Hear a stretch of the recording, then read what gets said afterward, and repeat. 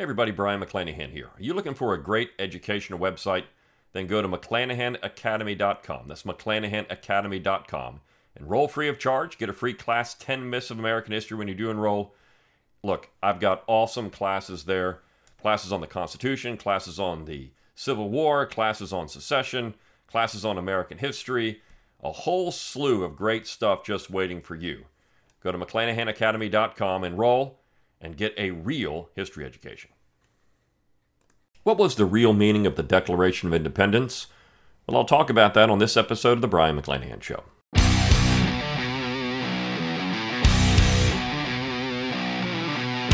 It's time to think locally and act locally.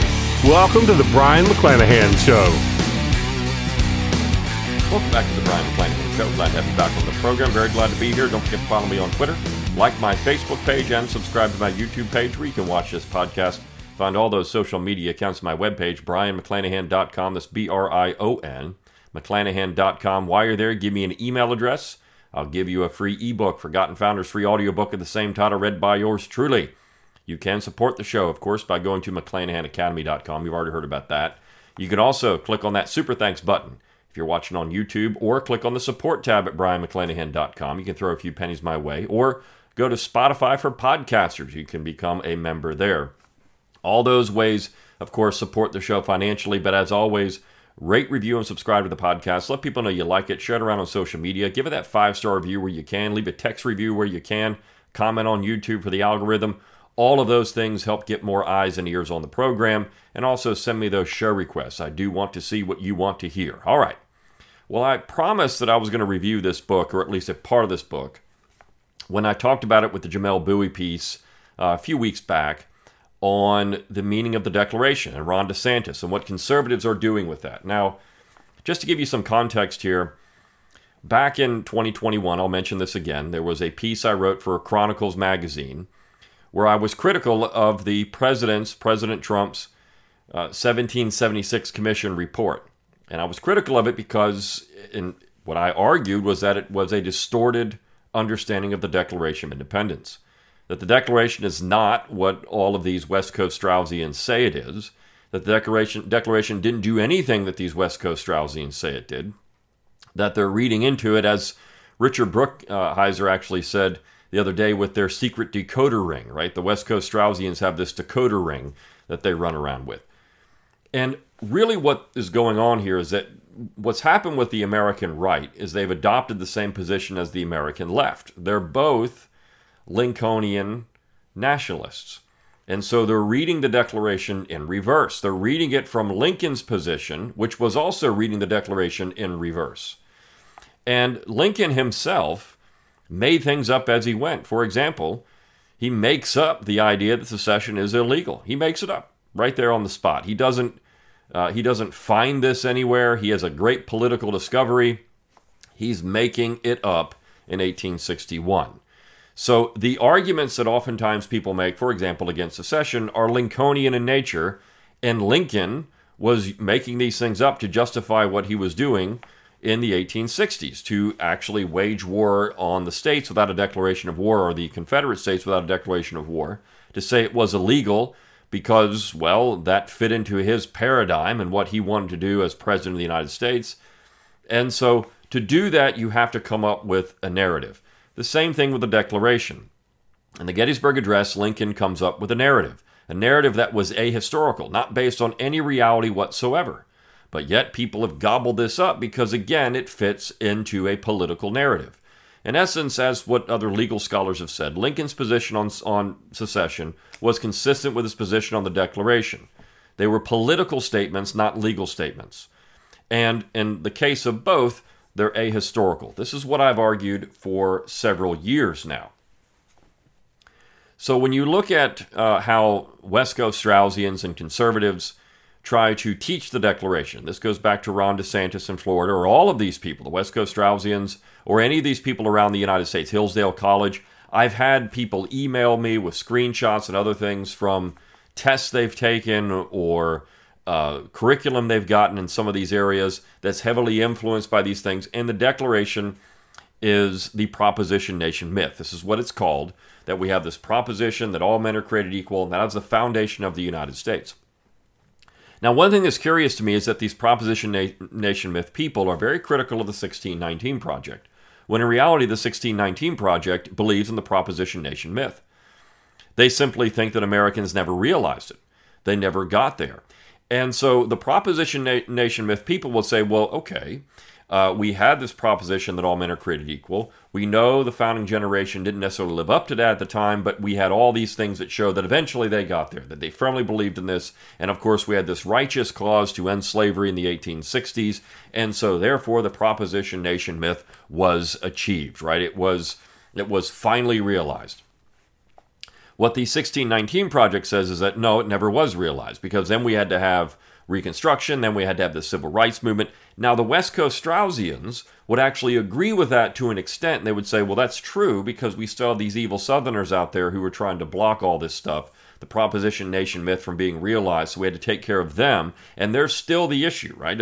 Michael Anton, writing an entire chapter dedicated to how bad John C. Calhoun was, is still the problem. We have these people that want to say that all these Southerners and everything they said was alien to America, right? It was heretical. It was not real America. Real America was Charles Sumner. Real America was New England. That was real America. The South wasn't real America. Now, all of this, of course, is historically backwards. New England was actually the odd section. The South was actually the dominant section in terms of how people thought about things. Now, on the other hand, when you look at issues of race, we know that throughout America in the 1840s, 30s, 20s, 50s even into 1860, if you want to talk about race and how people viewed race, it was an American position of white superiority. This is you had people from New England, from the West, from the South saying these things, right? They all believed that America was the United States was the white man's government. It doesn't matter if you're North or South. This is what people were saying. Now that language is shocking to us today. When people say these things, you recoil back and say, "My gosh!" But the fact is, this is what people said. So when Alexander H. Stephens makes the cornerstone speech, which of course he says was not necessarily accurately transcribed, when he gives that cornerstone speech, he was simply reiterating what he thought American government should be, because that's what it had been in the 1840s and the 1830s, according to the Supreme Court, according to in the 1850s, according to the Supreme Court, according to the United States Congress, according to the states. This is how it always been. And you look at the West, and when you have the Republican Party in the West saying that they want free soil, free labor, free men, it's about white labor. I mean, so this was a position that Americans believed in, North and South, fundamentally. They were certainly insistent that there was no racial equality. Abraham Lincoln himself said this, right? So to say that somehow Jefferson was making a statement that would say that all men were equal in a political society was incorrect. They didn't believe that. That's my whole point. Now, we can argue today in the 21st century that we should believe this, but that's not what the founding generation believed. And so Lincoln was telling a lie. So the 1619 Project is actually, if you want to say, they're correct. If you believe in the proposition nation, then there never has been a realization of that until perhaps, in their mind, maybe even the 21st century, and maybe not even now. That they don't have this full equality in society. That's their argument. They've never had full equality in society. Not in the way that Lincoln described it in 1863. So we have this, I think, in many ways, misconception about what the Declaration was and what it meant. Well, Jamelle Bouie was prescient about that. I mean, he understands this. And that piece I talked about a couple of weeks back, he says it. Well, this is true. I mean, if you want to say that they didn't believe it, okay, or if they did, so what? We know we have to look at examples. So along comes a book a couple of years ago. It's by Kermit Roosevelt. Now, Kermit Roosevelt III. So the Kermit Roosevelts have had a long history in America of being interesting folks. We know it was Kermit Roosevelt who also was involved, one of his direct ancestors is also involved in overthrowing the Shah in Iran, right? So this is Kermit Roosevelt. He's had people involved in the government, the CIA. They're all part of the Roosevelt family. Now, this Kermit Roosevelt is a law professor, and he's written a number of books. This book is entitled "The Nation That Never Was." The Nation That Never Was. You see, there's a very interesting trend here developing on the left, and Kermit Roosevelt is a progressive. He's arguing for the proposition nation, but he says it's never, he agrees with the 1619 Project, it was never realized. Right? He's arguing the same position. Okay, so the nation that ever was, we never had a nation. There's never been one nation, there's never been one people or anything like that. But the most interesting chapter in this entire book is the chapter entitled The Exclusive Declaration. Because what he does in this book now, and what he does with that particular chapter, is explain in detail, and I think he does a very good job. I mean, look, I could have written this chapter. Because he says exactly what I said, just in longer form, in 2021. Now, this book was published in 2022. Now, I don't think he read my Chronicles piece. I don't know. He didn't cite me in here. I don't think. I haven't looked at his notes. But he does say some really interesting things about the Declaration. And I wanted to talk about this book because of that. Now, he's a progressive, so then the charge would be, well, see, McClanahan, you're just a leftist. You don't believe in all this stuff. What Roosevelt does in the previous chapters, and this is chapter 3, what he does in the previous 2 chapters is lay out the Declaration argument from both sides, right? He lays out the Lincolnian proposition nation myth. He lays that out. He says, look, this standard story of America is entirely wrong. And I could read that standard story. Let me see if I can find that in here, because he has just a nice little summary, he says, of the standard story. Here it is. It's in chapter 1 on page 9. He begins the standard story. It's very short. So let me read the standard story of America. Now, if you're a West Coast Straussian, you would pretty much agree with this entire story. He says, quote, "The history of America as a nation starts with the Declaration of Independence." I mean, so as a nation, it starts with that. Now, I would say it doesn't start with a nation at all, right? So that's an incorrect statement to begin with, but this is the standard story of America. Back in 1776, our great founders wrote down some wonderful principles.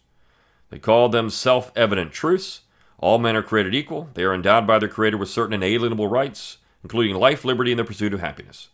Our founders fought a war for those principles, and they built a society around them. They codified those principles in the Constitution. Again, this is the standard story.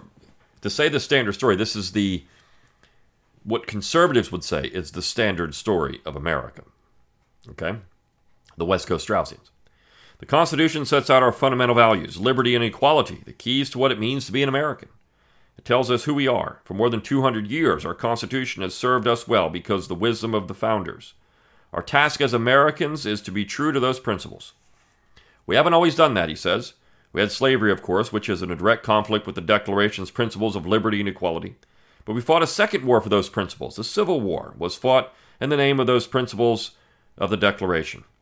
Abraham Lincoln said so in the Gettysburg Address in 1863 when he looked back 77 years to 1776 and said the nation was conceived in liberty and dedicated to the proposition that all men are created equal. So the Civil War was a test of a nation so conceived and dedicated. But it was also an opportunity for Americans to move forward, to realize the promise of the Declaration more fully. Now again, stop me where you've heard this before. This is the righteous cause myth. The entire thing. This is exactly what, when he says the standard story, there are people on the left and the right that firmly believe this. You go onto social media and you say, Lincoln was a bad president, and they're going to regurgitate this. You tell a conservative that the Declaration isn't really the founding of America. No, it is. The Declaration and the Constitution are tied together. They're the same thing. They're the same thing. They have to go, as Brookhouse said, their secret decoder ring. They have to go figure this out. And they'll find some quote somewhere that says, here it is, James Madison said this, or here it is, this founding father said this. But this is where Barry Shane's book on the Declaration is so much better, because he says they didn't believe any of this stuff. right? They really didn't believe it. They dabbled with it for a time. They kind of gave lip service to it. And yes, in some state constitutions, they started doing some of these things. But at the same time, after they would pass these very lofty language in their state constitutions or ratify these things, they would immediately pass laws that would prohibit blacks from voting or from living in places. So did they really believe these things, or was it exclusive, as Roosevelt says, the exclusive declaration? So he says, going on with the standard story, even after the Civil War, the promise wasn't fully realized. Racism and discrimination persisted. Eventually, the Civil Rights Movement rose up to challenge them, marching on Washington in the name of the Declaration. In 1963, from the steps of the Lincoln Memorial, Martin Luther King talked about the founders, the architects of our republic, the people who wrote magnificent words of the Constitution and the Declaration of Independence. They promised, he said, that all men, black as well as white, would be guaranteed the unalienable rights of life, liberty, and the pursuit of happiness. He pointed to segregation, to race-based denial of the right to vote, as breaches of the promise made by the Declaration. And he dreamed of a day when we would rise up and live out the true meaning of all men are created equal. So if you look at the 1776 Commission report, this is exactly what it does. Basically, he's regurgitating the 1776 Commission report in a little different language, but that's what he's doing. This is the curriculum that Florida, it's the Proposition Nation Myth, and the enemy in all of this, of course, there has to be a bad guy. There's good guys and bad guys, and the bad guys have to be the evil Southerners who are against this stuff because Lincoln and the North were for this stuff because they fought a war to do these things, and it's only because of those evil Southerners, again, that this promise wasn't realized in the 1860s. If they had just killed all Southerners and eliminated them, they could have had this beautiful utopian society, but these evil Southerners blocked all this stuff. And so, therefore, we never had a realization of the Proposition Nation. This is why, by the way, we're doing the 1607 project at Abbeville Institute, because this is essentially, this part of the book is essentially that. Okay? Maybe that day still hasn't come, but it's getting closer. This is the standard narrative. The story of America is a story of living up to the ideals of our founders, the ideals that started us on this journey. We move forward, but we're guided by the past, by the spirit of 1776. Well, I wish we were guided by the spirit of 1776, the original spirit of 76, which was self-determination, political independence, essentially state powers, federalism, these kind of things that are there. I mean, look, the Declaration does set out a certain style of the United States in the last paragraph. That was the most important paragraph, by the way, because as Roosevelt does point out, it's a Declaration of Independence. It's a secession document. That's what the point of the Declaration was. Pauline Maier in American Scripture does this exact thing. That's what she says. It's not a founding document. It's a defounding document. You know, sometimes, look, people think that I don't read lefties or understand what lefties say. I read them all the time. And sometimes they're right about stuff. And in this case, Kermit Roosevelt, the progressive, is right about these things. We remember, as President John F. Kennedy said, that we are the heirs of the first revolution, and we still carry that banner, the flag of freedom, of equality. We march in the name of the Declaration of Independence. And so he says, this is the standard story. And he says it's a nice story. You can understand why people like it. It's a nice story. It frees you from any of the stain that comes from America. You know, any of the bad things that we might come up with. No. I don't believe in all this stuff. I believe in this. It gives you a treasury of virtue. Now, what Robert Penn Warren called it was a treasury of counterfeit virtue, right? It gives you a treasury of virtue, though. We're the good guys. These are the things we believe, and because we believe this stuff, the bad guys have always been the problem, the bad guys. But what if that whole entire story is a fairy tale, that it never was there, that they didn't really believe this stuff? Now, of course, people would say, well, if that's the truth, McClanahan, if you do that, well, then you're going to have a situation where you got all these bad things happening. We have all this discrimination. No. Because the states have always been able, through federalism, to do what they want about these things. Now, we can say, honestly, in the 21st century, we wouldn't want to have a situation where people are discriminated against because of what they're born as, and we don't want to do that. We don't want to have that kind of society. But the states have always been able to do these things, And that is, look, federalism is the basis of the American experiment. It's what some legal scholars are starting to come to the realization of. All of this top-down, one nation, proposition nation, nationalism stuff is a farce. And I said that in chapter 3, Roosevelt has this chapter entitled The Exclusive Declaration, where he gets into what he says is the real declaration. And it's an amazing chapter. It's an amazing chapter. In fact, that is where Roosevelt is strongest in this book, in my opinion. So he says, to understand what Jefferson meant by the claim that all men are created equal, we need to return to the context of the Declaration to ask two fundamental questions. First, what is it trying to do? And second, how will it do so? So he says, he actually cites the preamble to the Declaration. He said, well, let's start with that. Let's start with the preamble and then explain what that is. And I don't have time to go through this whole chapter. So I think you should get the book, because it is remarkable that this progressive legal scholar, again, a progressive legal scholar, not a conservative one, a progressive one, is fully realizing that the core founding was not the proposition nation. He says, this sentence tells us several things, and that is the first sentence of the Declaration, which is the preamble. It tells us explicitly what the Declaration is about. Not the rights of individuals to enjoy liberty and equality, but the right of one people to separate from another. That's the whole point of the Declaration. The right of one people to separate from another. It tells us implicitly that the colonies are declaring independence and hence must declare the causes. That's what it's doing. When in the course of human events, it becomes necessary for one people to dissolve the political bands which have connected them with another, and assume among the powers of the earth a separate but equal station which the laws of nature and nature's God entitle them. Right? So we're going to separate, it's saying implicitly. Now I can say it's even a little more explicit than implicit, but that's what it's doing. More important, though, again, implicitly, the sentence answers the second question. It describes a separate and equal station the colonists are assuming as one to which the laws of nature and nature's God entitle them. That means that the justification is going to be based not on positive law, the law of some human government, such as the British Empire, but on natural law, the laws of nature and of nature's God. Now, that's an interesting statement in and of itself, too, because Jefferson might believe that in a state of nature, all men are equal. I mean, he talked about the state of nature. If you get my Reading Thomas Jefferson class at McClanahan Academy, I get into this. He did believe that in a state of nature, absent society, all people are equal. But yet, when you enter a political society, that's not the case. A political society is entirely different. A political society, civilization in other words, has rules and structure and laws.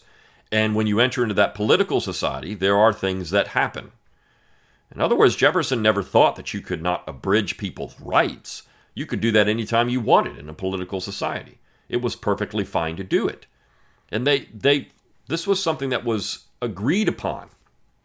In fact, a very telling statement for this is Jefferson's quote, if you expect to be ignorant and free in a state of civilization, you expect what never was and what never will be. Ignorant and free in a state of civilization.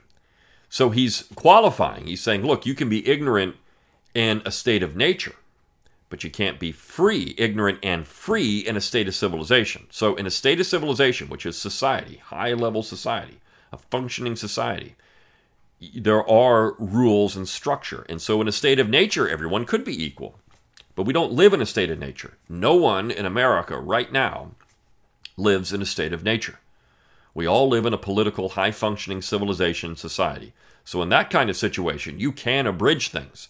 Rights can be abridged.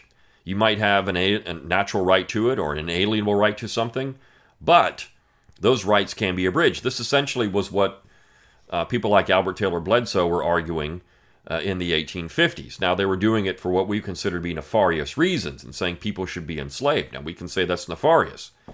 But they were rationalizing these things based on an understanding of what even Jefferson was saying.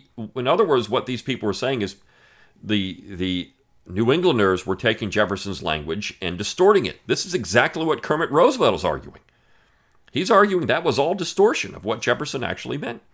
Now, we could We could side with that and say, well, we agree with this, the way that they interpreted it. That's exposition. That's not how Jefferson actually meant it. So we go back to the founding, you have to understand what Jefferson actually meant. He says, it is going to be an argument, this is the Declaration of Political Philosophy, based on natural law. How will that argument proceed? Jefferson aims to show that the colonists are justified in rejecting the authority of the crown. He thus needs a theory about what political authority can be rejected and a demonstration that the colonist case fits that theory. This, in short, is what the Declaration is. It first explains the origin and nature of legitimate political authority. It then explains when the exercise of political authority ceases to be legitimate. And then it endeavors to show that the situation of the American colonists fits the criteria that justify rebellion. So now again, the Declaration is a secession document. It's a document of self-determination. There is you could say, well, this is a document of revolution, of rebellion, that it's not a document of secession. Well, the one difference between, of course, the U.S. Constitution and the British situation was that they had a monarchy, a sovereign that they were breaking away from. In the case of the U.S. Constitution, there is no sovereign above the people of the states. There's nothing. There's no sovereign U.S. government. There's nothing. That sovereign didn't exist. The people of the sovereign people of the sovereign states created the center. They didn't give that thing any sovereignty. They gave it powers. That's not sovereignty. Madison tries, as I talked about yesterday, Madison tries to weasel around this and say, well, powers and sovereignty are the same thing. No, they're not. They're powers. They gave it powers collectively. And so some people of the states, the people of the states are the states. They withdrew from that and formed their own government. And they gave that government powers. So that's self-determination. This is exactly what the Declaration would agree to.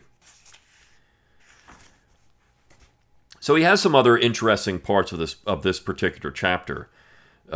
He gets into the political philosophy of the Declaration. He talks about what the Declaration is and what it was. He talks about slavery in the Declaration. You know, if these people really firmly believed that we had this proposition nation of equality, well, then why did they do X, Y, and Z? They didn't really believe it, in other words. This wasn't something that they fundamentally believed. They didn't believe in equality in the way that we think they believed in equality. That's reading the Declaration backwards. It's not reading it as a historian should read it. In fact, Kermit Roosevelt, in this particular book, he's a legal scholar, but he's a very good historian here. He's doing exactly what a historian should do, not working from an ideology, from a philosophy, and saying, this is what I want them to be. He's just reading the evidence. That's not what people tend to do anymore, particularly when they start getting into Lincoln. They want to have, they have to believe the Lincolnian myth, because if the Lincolnian myth is not real, if the proposition nation is not real, then their entire identity is destroyed, because it gives them self-worth. You look at it. All of these people, if you go on social media and they start doing memes and all the other stuff they do, and the Lincolnians, all the little dopies that run around with the Lincolnian proposition nation myth, and of course things like Sherman and other, it gives them a justification to believe what they believe. You see, if Lincolnian myth is false, the entire war was illegitimate and immoral. It was illegitimate and immoral. Now, we can point to things that were being done in the North, even early on. Of course, there were people that were talking about abolishing slavery as early as 1861 in the North. They were talking about doing it. They were trying to come up with ways, the Confiscation Acts and other things, trying to come up with ways to hurt the South as war measures. But then if you look at the majority of Americans in 1861, if you had polled them, I think you would have found that most Americans were willing to let slavery exist in the South. They just didn't want to see it into the Western territories. This was a constitutional crisis more than anything else. And what they didn't want was somehow slavery being foisted on them in the North, because there was this perception after Dred Scott that slavery would be legal everywhere, even in northern states, that they couldn't abolish slavery. But that's not what, of course, the Dred Scott decision did, but that's what they thought it would do. So there's this also perception there, the slave power, that you get into these very emotionally charged things and perceptions about what's happening. And so you see a violent conflict, killed 1 million Americans. But the The purpose of the war in 1861 was to save the Union, right? That's what Lincoln said, and that's what most Americans would have done. The original 13th Amendment, this Daniel Croft's book, Lincoln and the Politics of Slavery, is very clear that the original 13th Amendment, which would have made slavery permanent in the states where it already existed, was actually popular in more northern states than southern states.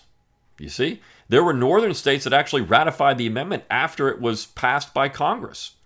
Southerners said this is not the issue. We don't think you are going to do this. And even some northerners scoffed at it. Like, we're not doing that. We're not abolishing slavery in the South. That's not our goal. Our goal is to take care of it in the territories. That was the goal. So it was a constitutional crisis. What powers did the central government have? This is what everyone misses. It wasn't based on the proposition nation, all these other things. So the complexity of all this, they have to have this proposition nation myth. And Kermit Roosevelt, I think, destroys it in this book. You got to get it. You got to read this, The Nation That Never Was. You're not going to probably like a lot of his politics in the book, but you are going to understand. I think he does a good job of tearing down this proposition nation myth. All right. See you tomorrow on the Brian McClanahan Show. See you then.